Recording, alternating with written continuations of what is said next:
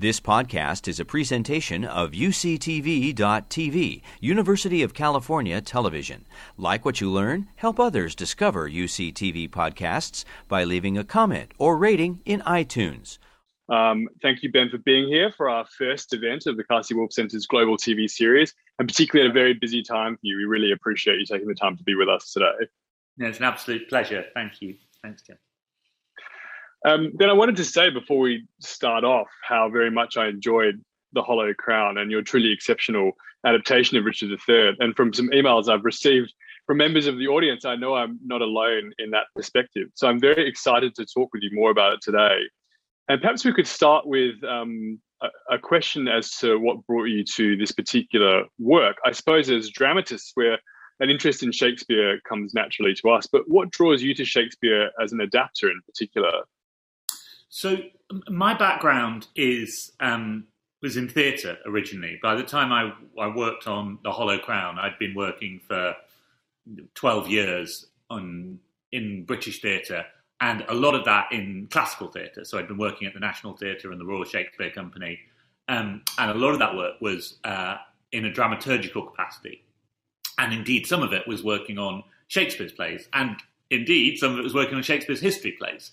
So when I first spoke to Neal Street Productions and the BBC about their desire to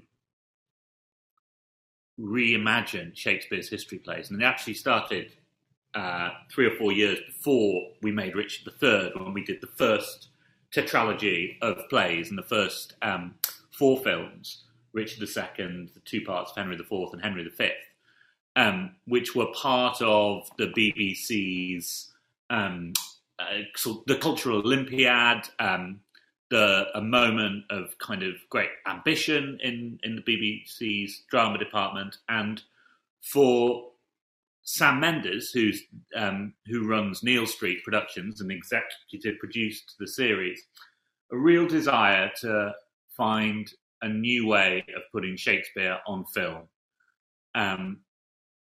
In the late 70s and early 80s, the BBC filmed all 38 Shakespeare plays in a kind of huge project, one of the sort of great sort of Reithian projects of the BBC that the BBC has always existed to deliver. And there was very much a sense, going back to the history plays with a new generation of actors, a new generation of filmmakers, you could do something with similar ambition and bring audiences to these stories. So I really wanted to be part of that in terms of making the screenplay adaptations, and I did it for 2 of those films in the first group and all 3 of the films in the second group.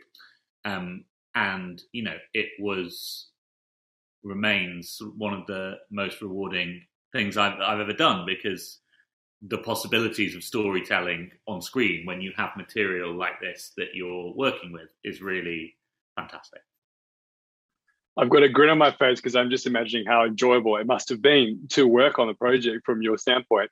And I'm really interested, Bennett, to hear about your work as a dramaturg as well as a playwright in the theatre and at the National Theatre, which I suppose feeds into my next question about the process of adaptation. I think that's something that I would love to ask you a little bit more about in terms of the particular challenges of adapting Shakespeare.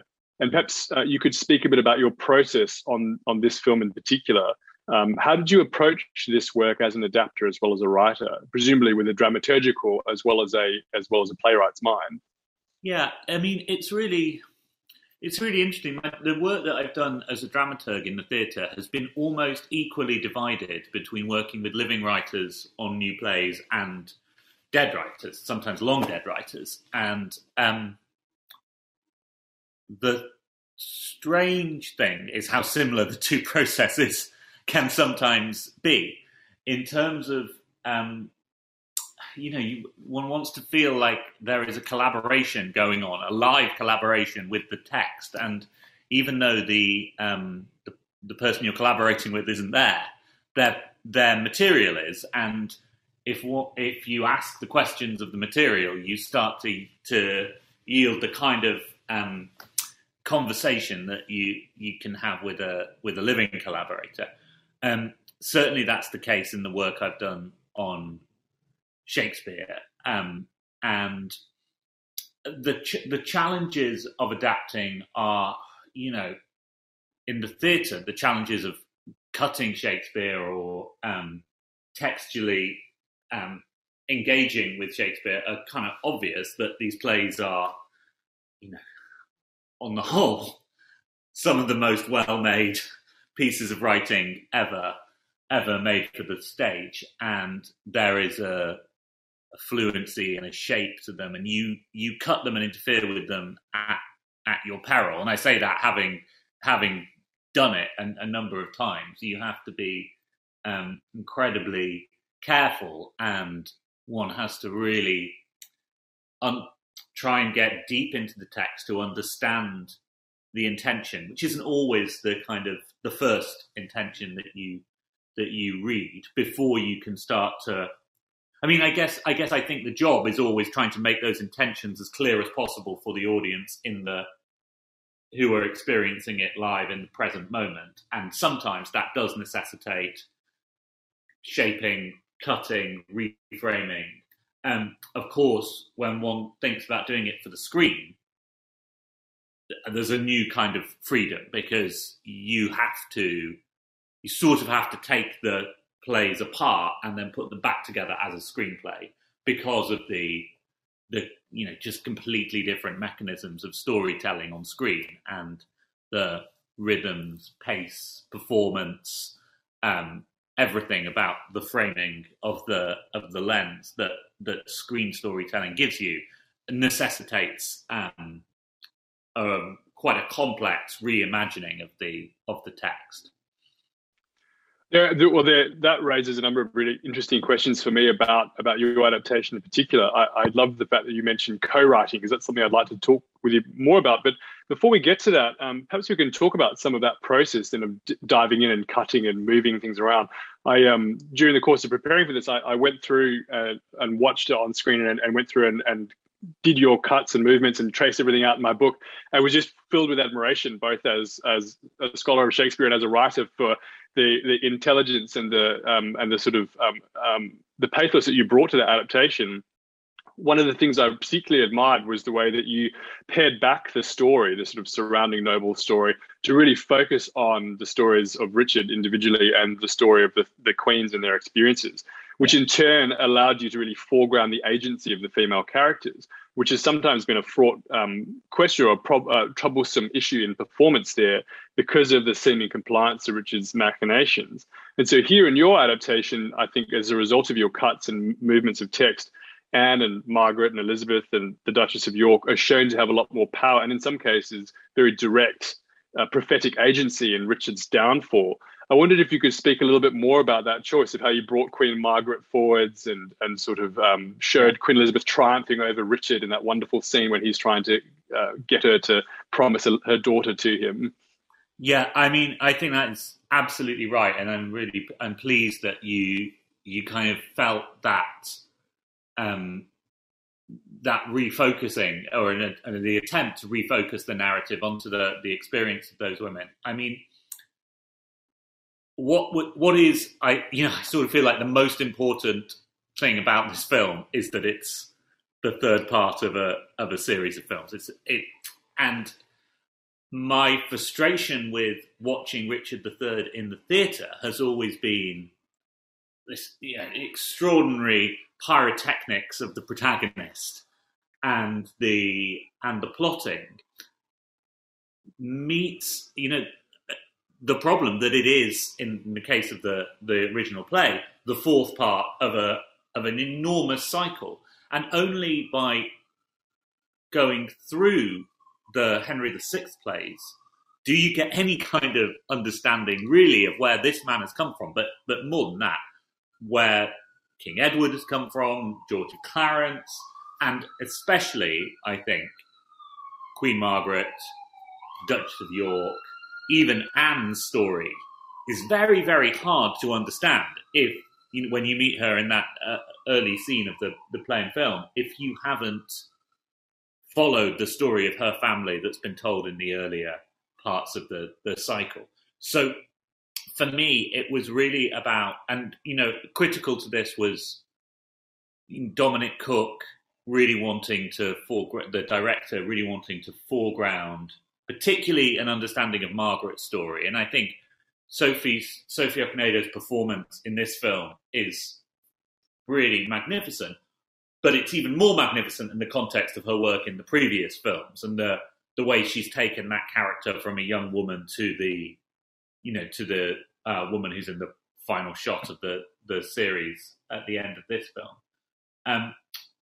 I think that opening up the narrative to really, really look at the whole of the Wars of the Roses and this as the culmination, but not a separate thing. I mean, when I think of a really huge admirer of Ian McKellen and Richard Loncrane's film of Richard III, but it's a different animal because it doesn't have that. It just doesn't have that context. It becomes almost entirely about a single performance and a sort of internal journey to that protagonist and the political atmosphere that it creates.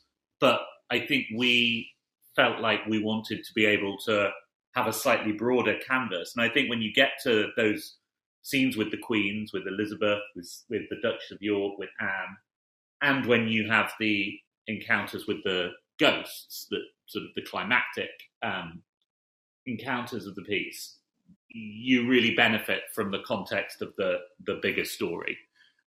So that was sort of right in the center of our thinking as we were making it.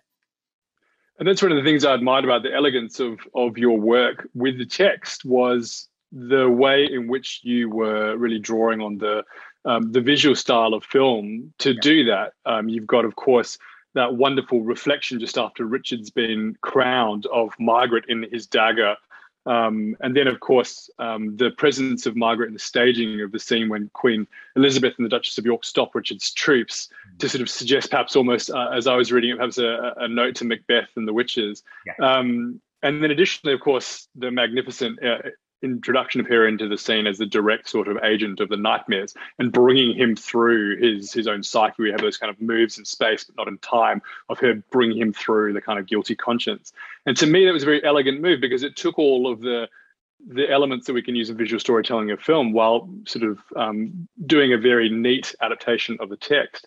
And so I think that sort of spoke to the way in which you worked with Shakespeare, as I would argue, as a co-writer, as you've mentioned it. And before moving to that point, I mean, one of the things that you do additionally is a lot of very fine work in the lines of dialogue, sort of fine cuts and sutures of lines together. So as well as quite large trims, as we've talked about, and sort of removing some of the machinations of the nobles. And your work there, I think, is seamless, but also, I think, very beautiful in places, the contribution you bring. One thing that I was really struck by was in Act 4, Scene 4, when Queen Elizabeth and the Duchess of York go to mourn the graves of the princes, the way you trim, and Keeley Hawes does it much better than I ever could, but Elizabeth's line to, "Ah, my young princes, ah, my tender babes, if yet your gentle souls fly in the air, hover about me with your airy wings." You take those 3 lines out of a much longer sequence, and man, it gave me cold chills. And so to me, I was like, he's co-writing this with Shakespeare. And I wondered if I could ask you, how did that feel? Wow, well, thank you. That's as kind and that's generous. Yeah, I mean, I think there are practical considerations, right? A production of Richard III runs in the theatre for over 3 hours sometimes. You have to abbreviate, and with film, the camera is going to do so much of the work that he's doing rhetorically and in his verse, and it feels like it would be a huge disservice to the genius of the writing not to give it its best chance to shine. So those lines are, that poetry is devastating, and the level of raw emotional articulacy that those characters have in that moment, and critical for the story, right? You can't tell the story of the deaths of the princes in the Tower without finding a moment to try and honestly reflect the grief and the loss that's that's going to engender. So it's critical to have it, but then how do you give it? How do you serve it in the best possible way in the context of this scene in film with these actors in this space? You know, the difference between the context for which that speech in its full length was written, the open stage of the Globe, with almost no contextualizing scenic design. It's an entirely imaginative moment. Here we're trying to release the imagination of the verse with everything else that we're able to bring to it as filmic storytellers. So, yeah, I mean, I guess that's what the intention always is. I think, you know, also I because I've done a lot of cutting and adapting of existing plays, you sort of start to get a level of confidence with it, but also hopefully a sense of when enough is enough, when you can go a little bit further, when I think it's always about clarity for an audience, and that everything is absolutely, it's possible to understand what this is, and sometimes the density of a text like this makes that tricky, and sometimes a thinning out of density is really helpful and releases some of the material. It's a really fine, difficult thing, but I really appreciate what you said about it. Thank you. Yeah, well, a very well judged approach. And I think that when speaking about that sort of thinning out of the text, to clarify, of course, in addition to making cuts, you're intervening in the text by firstly making some paraphrases, I suppose, to have some of the more abstruse Elizabethan phrase a little bit more clearly for our audience, clarifying sort of names of characters, which is a notorious problem as you shift through the histories of the various characters suddenly all having the same names as they inherit titles. Yeah. And also adding writing to sort of help to suture some of your cuts. I suppose that leads me to wonder, what was the process of, what did it feel like, I suppose? What was the process of adding your own words into the play? Look, I mean, I think you have to be really clear about that, you know, I'm not going to deliver a Shakespearean history play writing. However, and this is where Dominic Cook is such a brilliant collaborator, not just a brilliant director, but a brilliant person to work with on the development of script. And, you know, he's someone who he ran just as we were doing this, he just finished his time running the Royal Court Theatre in London, the preeminent sort of playwrights theatre in London, and his sense of how to serve the writing is really fine and really encouraging to me, to know when we were going to need something that was always sort of a pragmatic thing, a solution.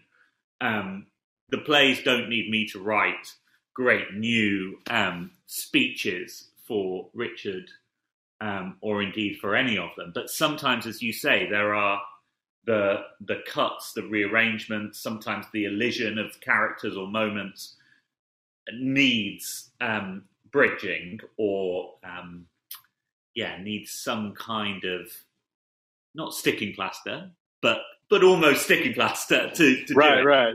And there is kind of, I guess, the key things are a simplicity, an attempt to have it go relatively unnoticed, though obviously you've spotted it, Jim. Only because I was sitting there with a pencil sort of going through. I didn't spot it on my first or second viewing. It was the third viewing when I was really pausing that I only started to notice. That's good. Because I mean that's the idea. There are some really famous and phenomenally successful passages in the play, and you want to give those all the space they need to work on an audience. But there are other parts of this play which are complex. You know, we're not talking about the Shakespeare who wrote King Lear. This is, 10 years earlier, probably.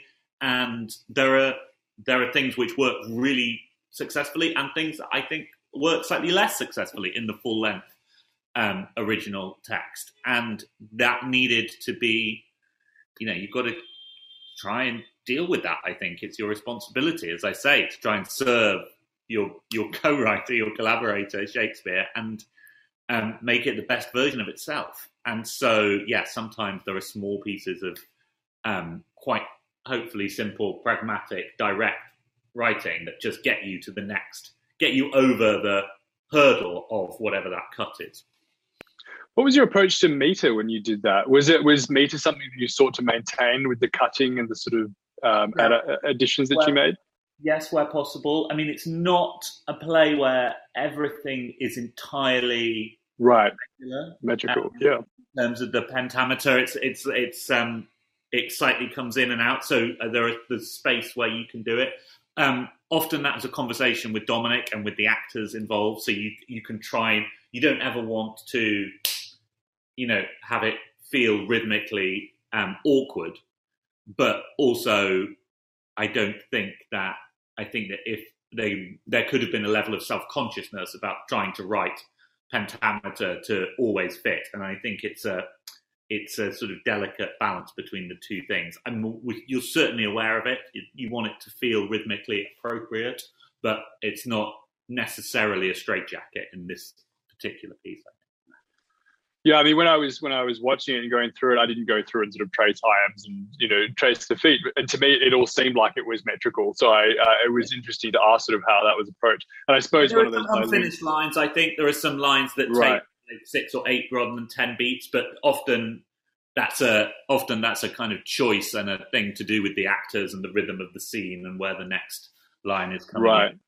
And I noticed that you would, on occasion, particularly I think in Act 4-2, when he's talking to his plotters, you'd cut off, you'd sort of let them talk over lines in a way that was perhaps more naturalistic but contemporary acting style than previous, which I admired as well. I thought that was interesting. I think that making Shakespeare on screen, you've got to find an approach to the verse that in performance that really addresses that. Otherwise, there's a kind of, as contemporary audiences saturated in watching screen performance, it feels really crucial to do that. And actually, it makes me think of that section of the film and when Dominic put Benedict in the bunker room and sort of closed the film in around him.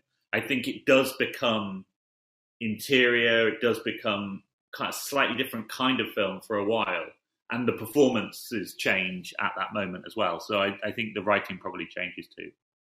Quite a remarkable moment there. I read that he was inspired by Downfall and in the sort of monochromatic color tone of the mise en scène there. And really, really remarkable performances. What we're speaking about, I suppose, ultimately is intervention in the text. And sometimes there's a feeling that Shakespeare's text is almost sacred and shouldn't be touched. And I feel like as practitioners, we're more used to diving into text and moving them around and perhaps have an understanding that at the time they were being cut for performance, and that our text itself, is possibly the process of 2 manuscripts, 5 quartos before it reaches the folio. So how do you feel about I suppose the broader question of intervening in Shakespeare? It sounds like something that we should be comfortable doing as performers to serve the story for the medium it's in. Would you agree with that? Yeah, I mean, yes, I would. I think that there is no value in radical intervention for the sake of radical intervention, but nor do I think that there's any value in a kind of dogmatic adherence to what are imperfect texts. We know they're imperfect texts.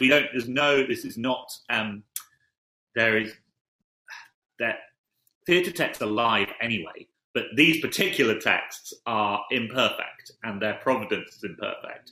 So what are we doing? What are we holding sacred to? A whole set of intentions that we can only guess at. And I feel like as artists, it's our responsibility when we are engaging with them to try and to do our level best to understand the intentions and serve the intentions of the writer in whatever the new context is, in this case, a film.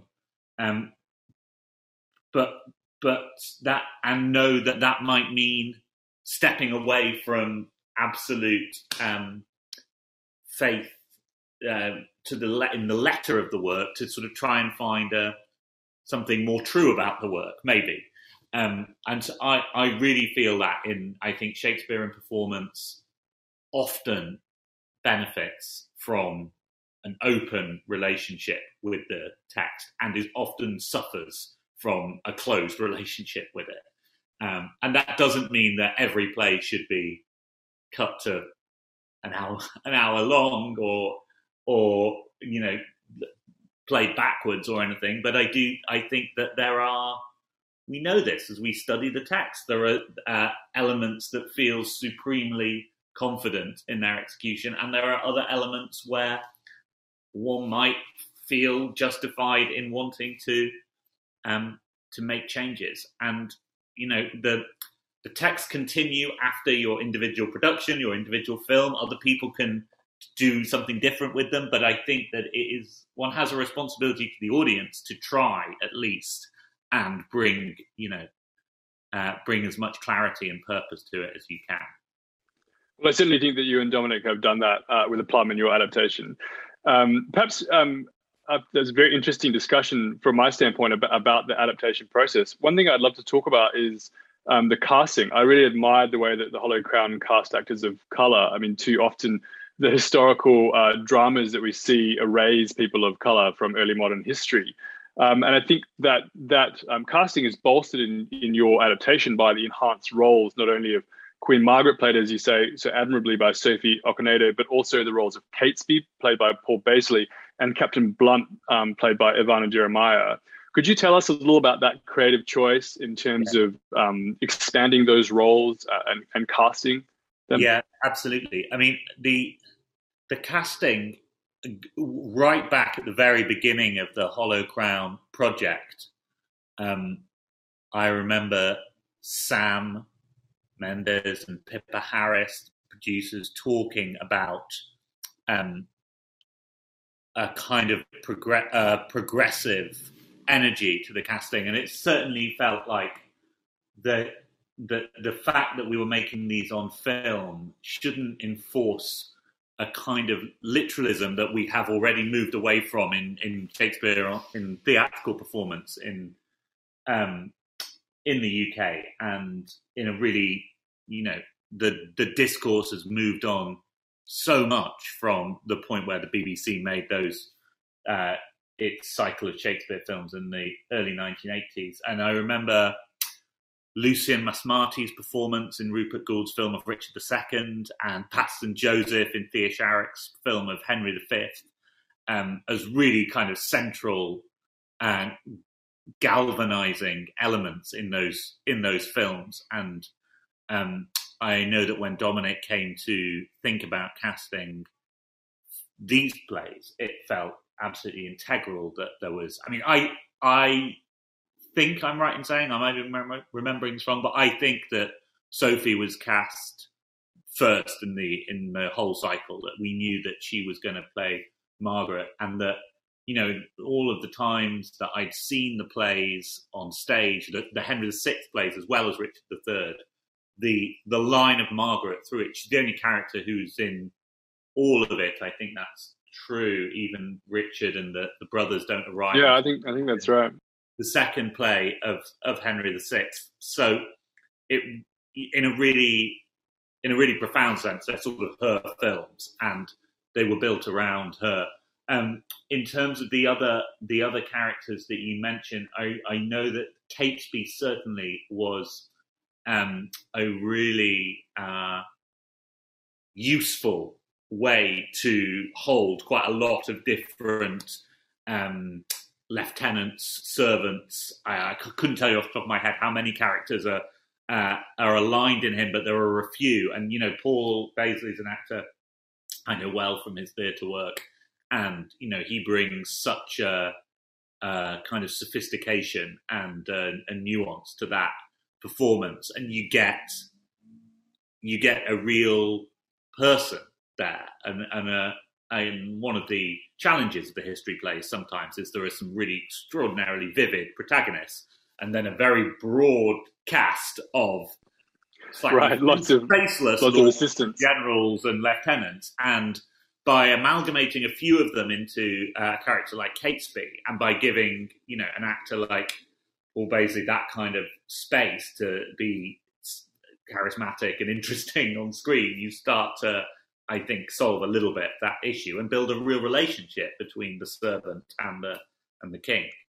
And that's done so wonderfully well, that combination of character of Catesby into sort of a henchman, a consigliere, sort of a hatchet man, as it were, for King Richard. And as you say, to explore that relationship, I think he's the only person that doesn't ultimately fall out with Richard. I mean, ultimately at the end, he's still there by his side. And so to me, that was sort of a wonderful moment. And also, of course, admiring the moment. And sorry, Jim, I lost you there. Can you hear me now? Yes. Yeah, sorry, I didn't know what's just happened there. So I really admired the way that Captain Blunt's character was further brought to prominence as well, particularly through killing Richard's horse at the end in such a pivotal sort of plot moment. Yeah, absolutely. I mean, again, the same thing. Try and look for potential lines of interest through the original text that you can put together, and obviously, the horse is. It's the most famous line in the play. It's an off-stage character that we got to bring on stage, and that all of that work and Dominic's, visual sense of that and work with those actors really critical to the success of the film, I think. Yeah, no. Well, I think it's a wonderful change to the text. I suppose to pull back a bit and look at it from its medium. The question I'm sort of posing is the Hollow Crown film, television, neither, both? And is this even a question? Are these terms we should even be using anymore in a streaming circumstance? Also, of course, understanding the context that in the UK, I know that, I'm just thinking of shows like Luther and Endeavour, you do often have feature-length episodes in miniseries. Yeah. How would you describe it? Film, TV, neither, both?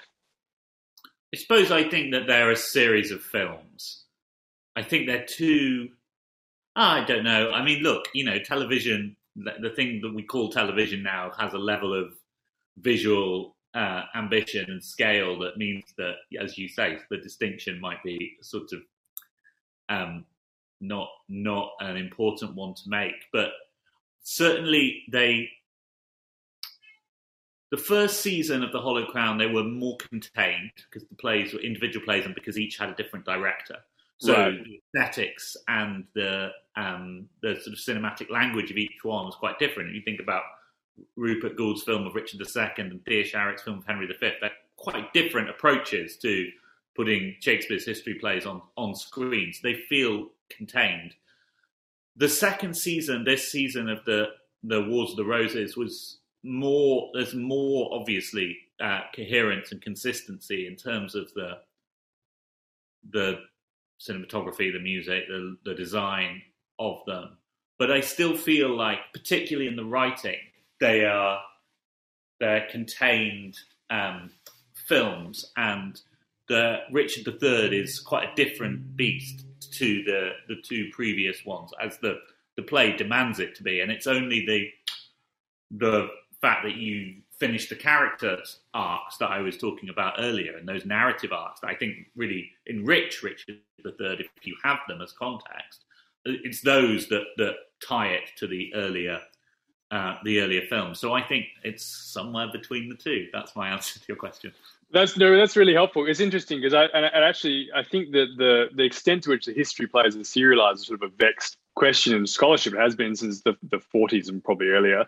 And so it seems to me almost there being a tension perhaps between the marketing and the paratext of this film, where you have like previously on in a sort of televisual style and the film's being marketed as a television series.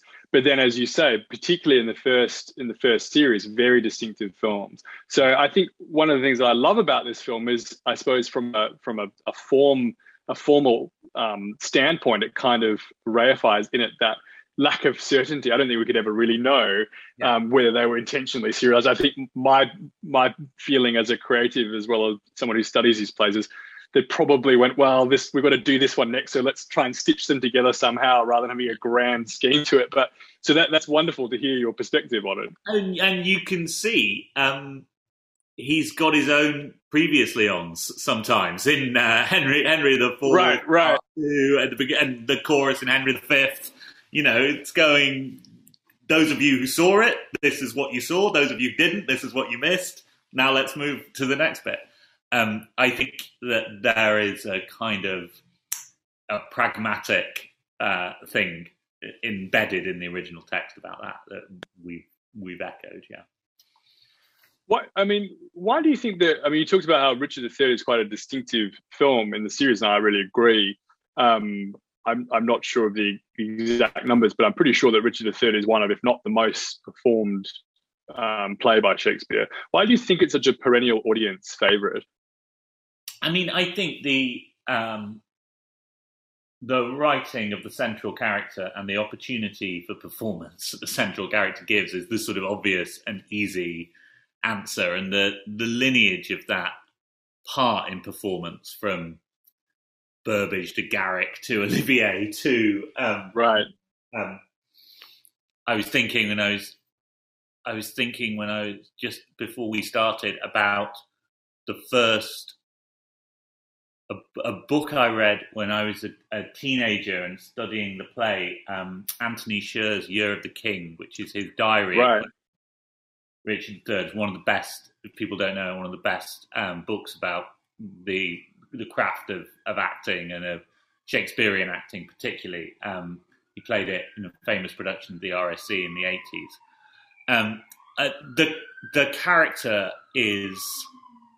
There's a level of writing of the audience's relationship with Richard, complicity in his crimes, a sense of daring the audience to not fall in love with this Machiavel that then turns into something darker and harder as the play and the story continue, and you feel the playwright's confidence in saying, I dare you to laugh. I dare you to enjoy watching this man seduce the widow of someone he's just killed.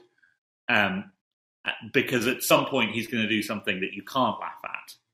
And that journey is, I think,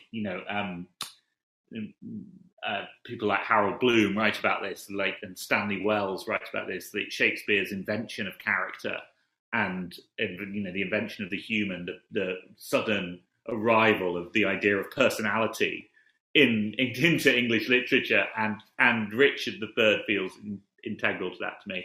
There's a whole load of other fascinating and wonderful things about the play and what it says about civil war, and we haven't talked about this yet, but its portrait of the mechanics of populism and the rise to power of a charismatic absolutist leader that are incredibly nuanced and politically sophisticated ideas about the relationship between the public and the politic.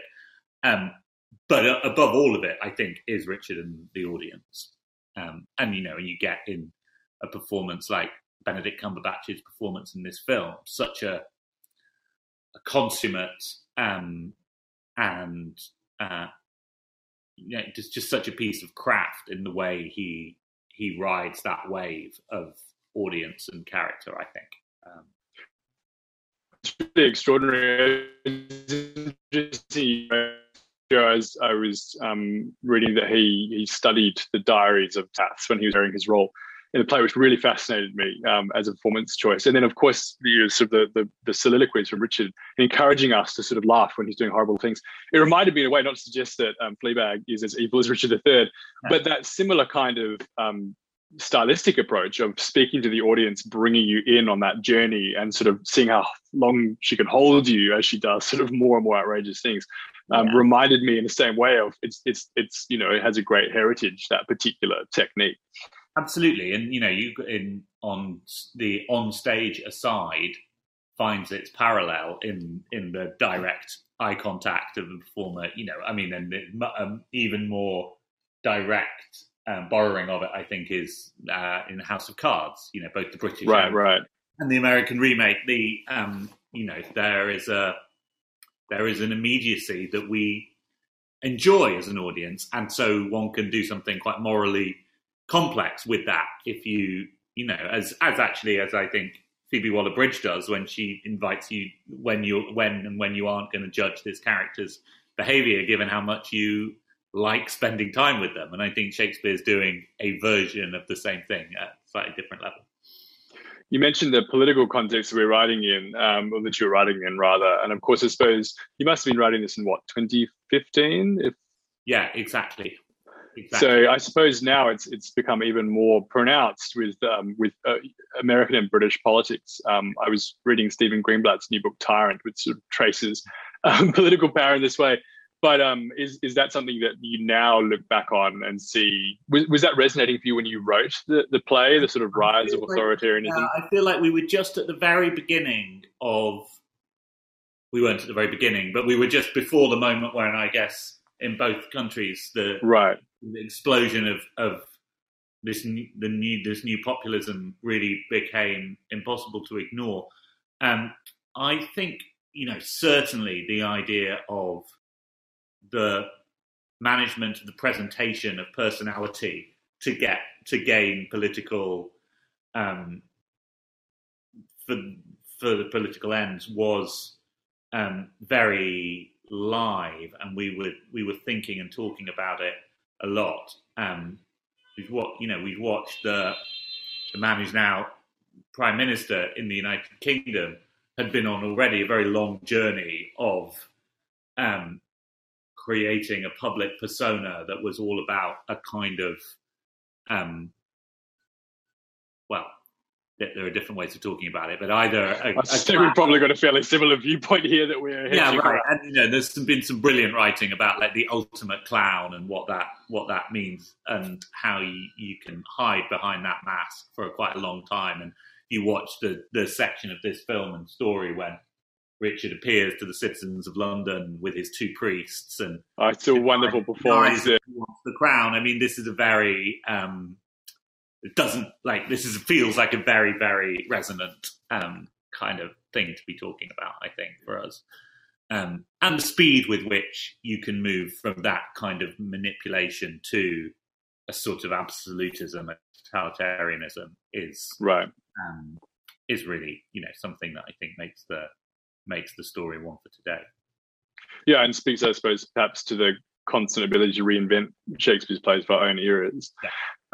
Before I turn to some questions from our audience, Ben, there's one question I wanted to ask you, I suppose, just to conclude is, if you could be yourself back in Elizabethan or Jacobean England and go to one of the first ever, the first outing of one of Shakespeare's plays, what would it be for you? I think for me it would be Romeo and Juliet, but Macbeth and Richard III would be pretty close seconds. Yeah, I mean, I think that, I guess there's something about, the end of Shakespeare in Love, for all its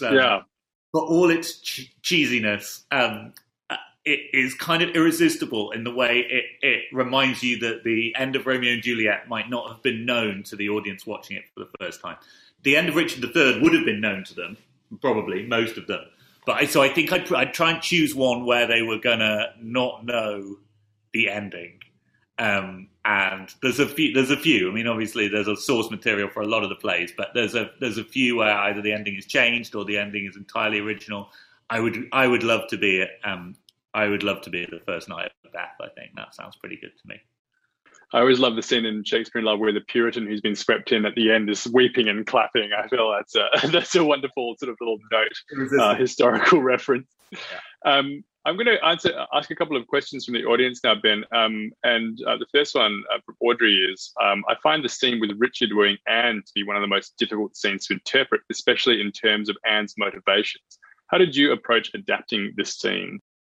Yeah, thank you. I really agree. And it's something that I had seen work and really not work in performance before. And I remember we had just a little bit, not a huge amount, but a bit of rehearsal time with Benedict and Phoebe Fox before shooting the film and talking a lot about it. I mean, I think the text is ambiguous as to doesn't give us fully Anne's motivation. Certainly, I think it's critical to understand the situation she finds herself in terms of her grief, in terms of the real and present threat that she and her family are in. You know, we have to somehow put ourselves in a civil war context when understanding the choices that people are making. It seems to me that the least interesting choice is a woman is over the course of 500 lines persuaded to fall in love with somebody. Much more interesting to get into the sort of the context of the choices or lack of choices that she has in those moments. And I remember Phoebe's sort of determination to do justice to Anne and the strength of Anne. And of course, you know, what you see in the scene with Anne is the first person, and for large portions of the play, the only person who goes blow to blow with Richard and matches him in terms of imagery, speed of thought, her aggression. You know, their duel, their sort of verbal duel, is a duel of equals, and I think that that's really important to remember. But yeah, as I say, I think it's really about dramatizing her lack of choice and the way in which she makes decisions to protect herself and her family in the end. Yeah, and again, such a wonderful performance by Phoebe Fox in that scene, as you say, to bring that kind of to go at him head to head for the first time. Another question we have, Robert Watson asks, could you talk a little bit about the relationship between the round mirror and the crown, which seems so richly suggestive? Yes, I think I'm right in saying that we were talking right at the beginning of the obviously the series is entitled The Hollow Crown, but the very famous passage in Richard II when he is giving up the crown and he asks for a mirror and shatters a mirror. And the idea of reflection, the king's view of themselves, the gap between the king as read outside of themselves by everyone around them and their reading of themselves, and what the crown represents in that. And there are large parts of all of the plays. Richard II talks about this, Henry V, and the little touch of Harry and the Knight sequence. Henry IV gives us the passage about the hollow crown. And it was something that we talked about all the way through. And I think Dominic and, you know, the team he had around him were looking for these kind of visual motifs. There's a section in the second film where the three brothers see each other reflected in a sword, and they have a vision of themselves as three sons, which is a beautiful piece of writing in the original play. And I think the film found a visual equivalent for that, and that then continued right through into Richard III and this duality of the mirror and the crown. So much of Richard's so much of what Richard says of himself is to do with self-image, the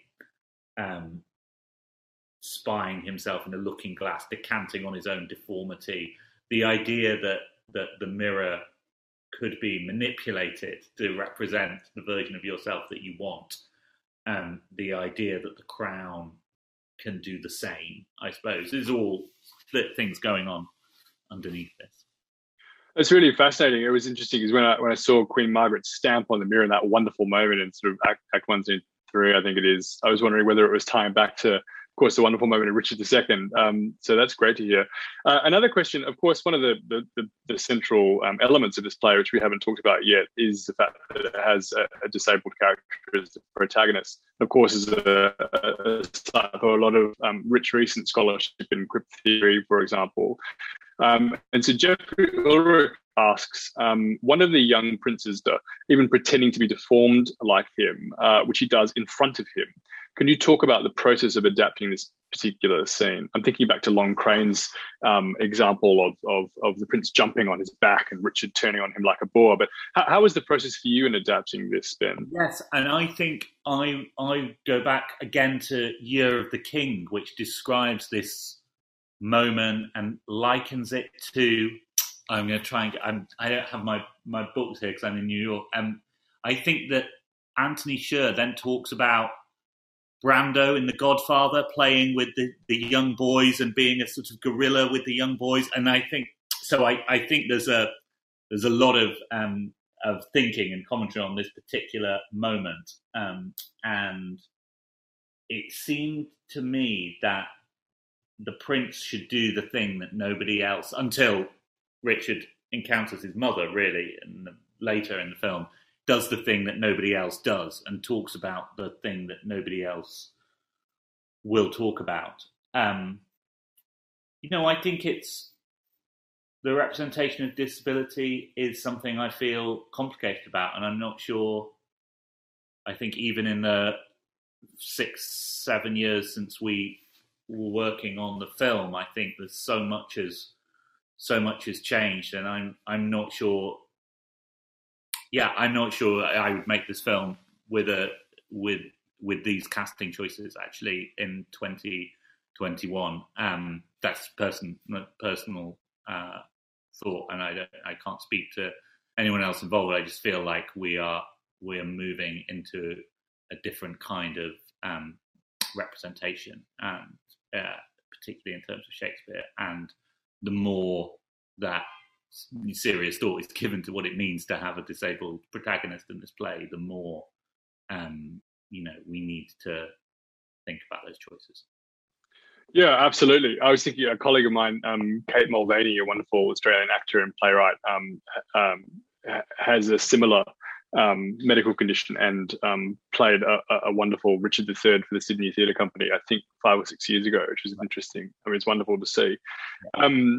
I suppose to just think finally about the way in which I suppose you're working in a new medium with visual style. One of our excellent colleagues here at UCSB, Miguel Penabella, asks, what was the process of adapting the action of the play or moments that didn't necessarily have explicit dialogue or stage direction? How much artistic freedom did you give yourselves? I'm thinking specifically about sort of some of the wonderful scenes that you visualize, like when you intercut the two orations of Richmond and Richard at the end and sort of have the parallel scenes of them riding into battle while you're recounting those things. What was the feeling of sort of how much artistic license, I suppose, did you take with those visuals?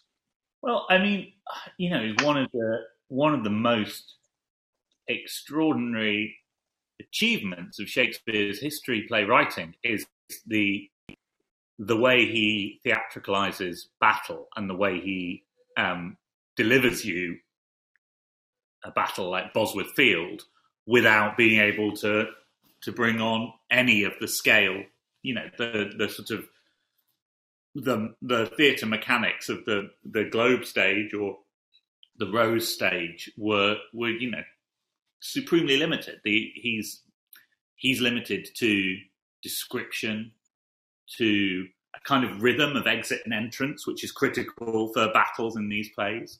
And there, the movement between Richmond and Richard is a good example of that. But I think that we felt we could do a lot and bring a lot to the visualization of these sequences, and that, the scale of what you could achieve in these films would enable but both to come back on some of the text that functions in a purely descriptive way, but also fill in some of the gaps, go a little bit further in certain places, give you a sense of space and a sort of contextualizing sense of these two armies.